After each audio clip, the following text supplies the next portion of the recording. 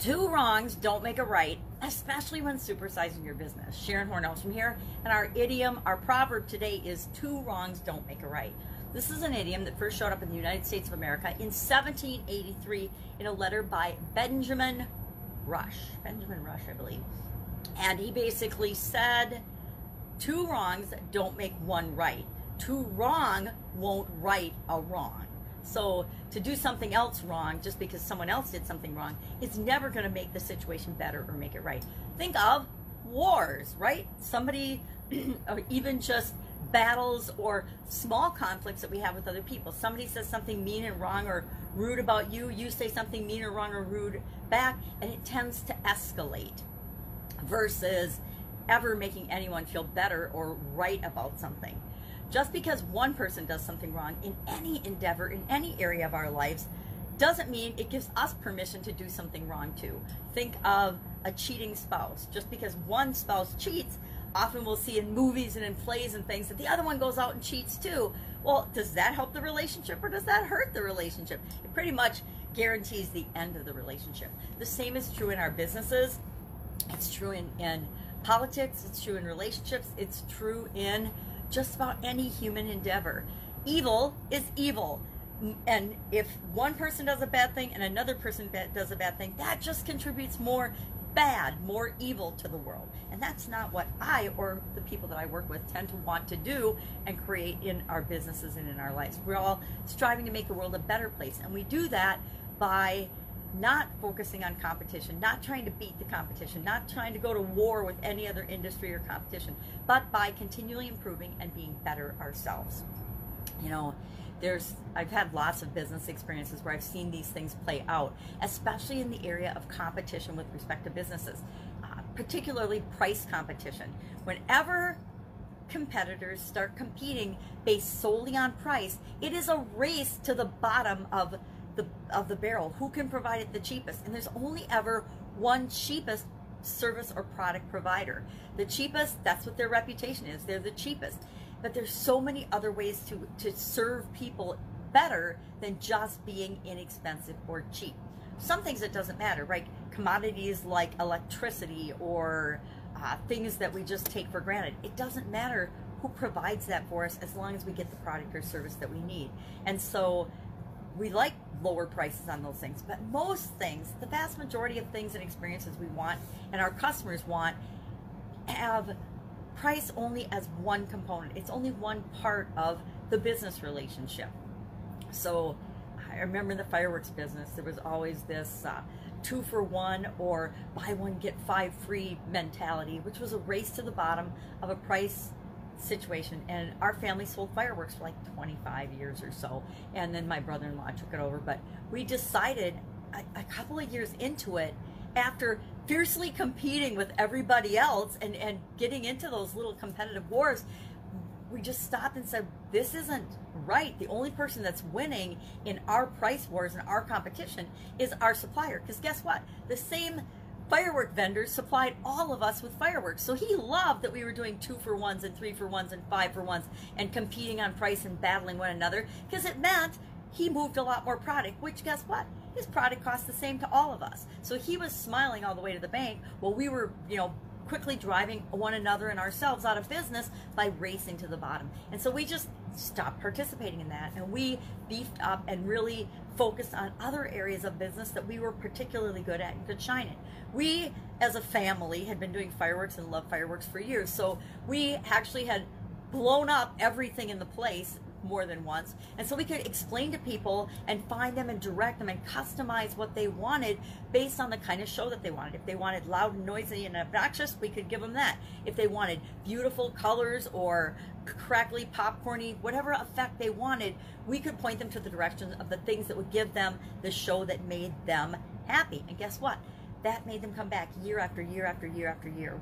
My brother-in-law is still serving people that were kids when they first came to us, and now they're adults and they're bringing their families to our business because we found ways to serve them that was of much more value than just giving them the cheapest price.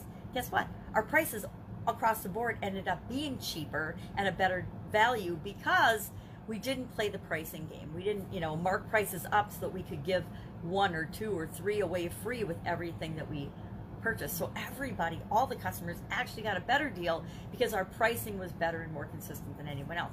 By only competing with ourselves, not competing with everybody else on their terms, but by setting up the game so that we could do the right thing from a big picture standpoint for everyone, not just play the games that other people play.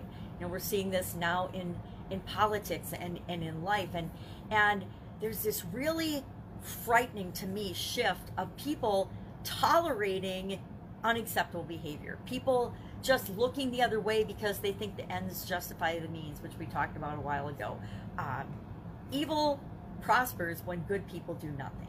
Evil prospers when we don't care about the journey, we only care about the result. And there's a lot of people that teach that, and it just makes me cringe because we don't win at all costs. Like, there was a lot of that in corporate America. When I was in corporate America, right, there's only so many positions at the top, so all of the underlings are fighting for those positions and vying for those positions and competing with one another, when instead of competing with one another, they should have been working together to make the entire organization stronger.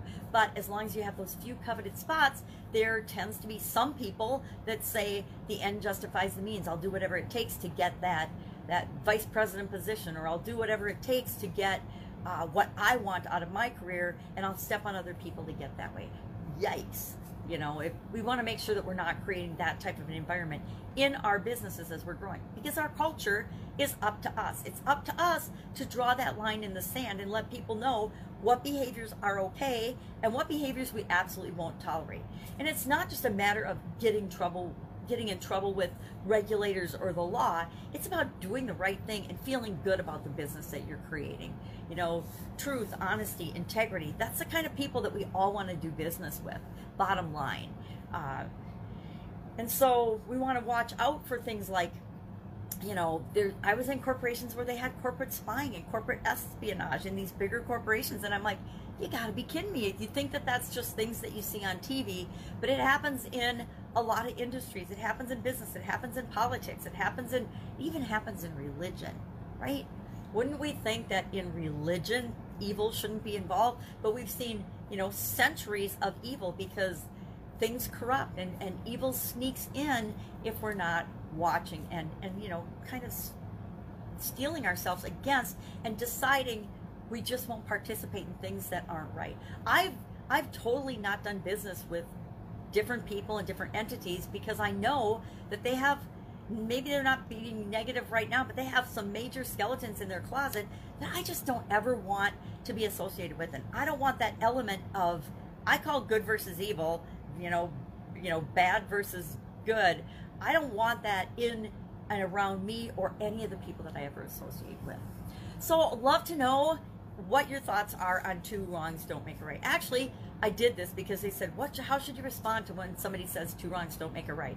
But three lefts do. And I actually drew that out on paper because I was thinking about it in my mind. I'm like, yep, three lefts do make a right. If you make three left turns, you're now going right.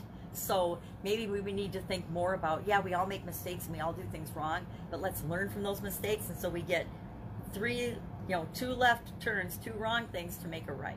It's not that I don't give people second chances, and I do 100% believe people can change, but I look for character and integrity and trustworthiness when I'm doing business with people.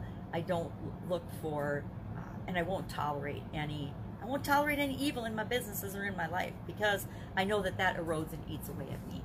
All right, have an awesome day. I'd love to know your thoughts about this particular proverb and idiom. Share in the comments below, and I'll be around with another interesting idiom. What does it mean? Where does it come from? And how might you use it in your business right now? Take care.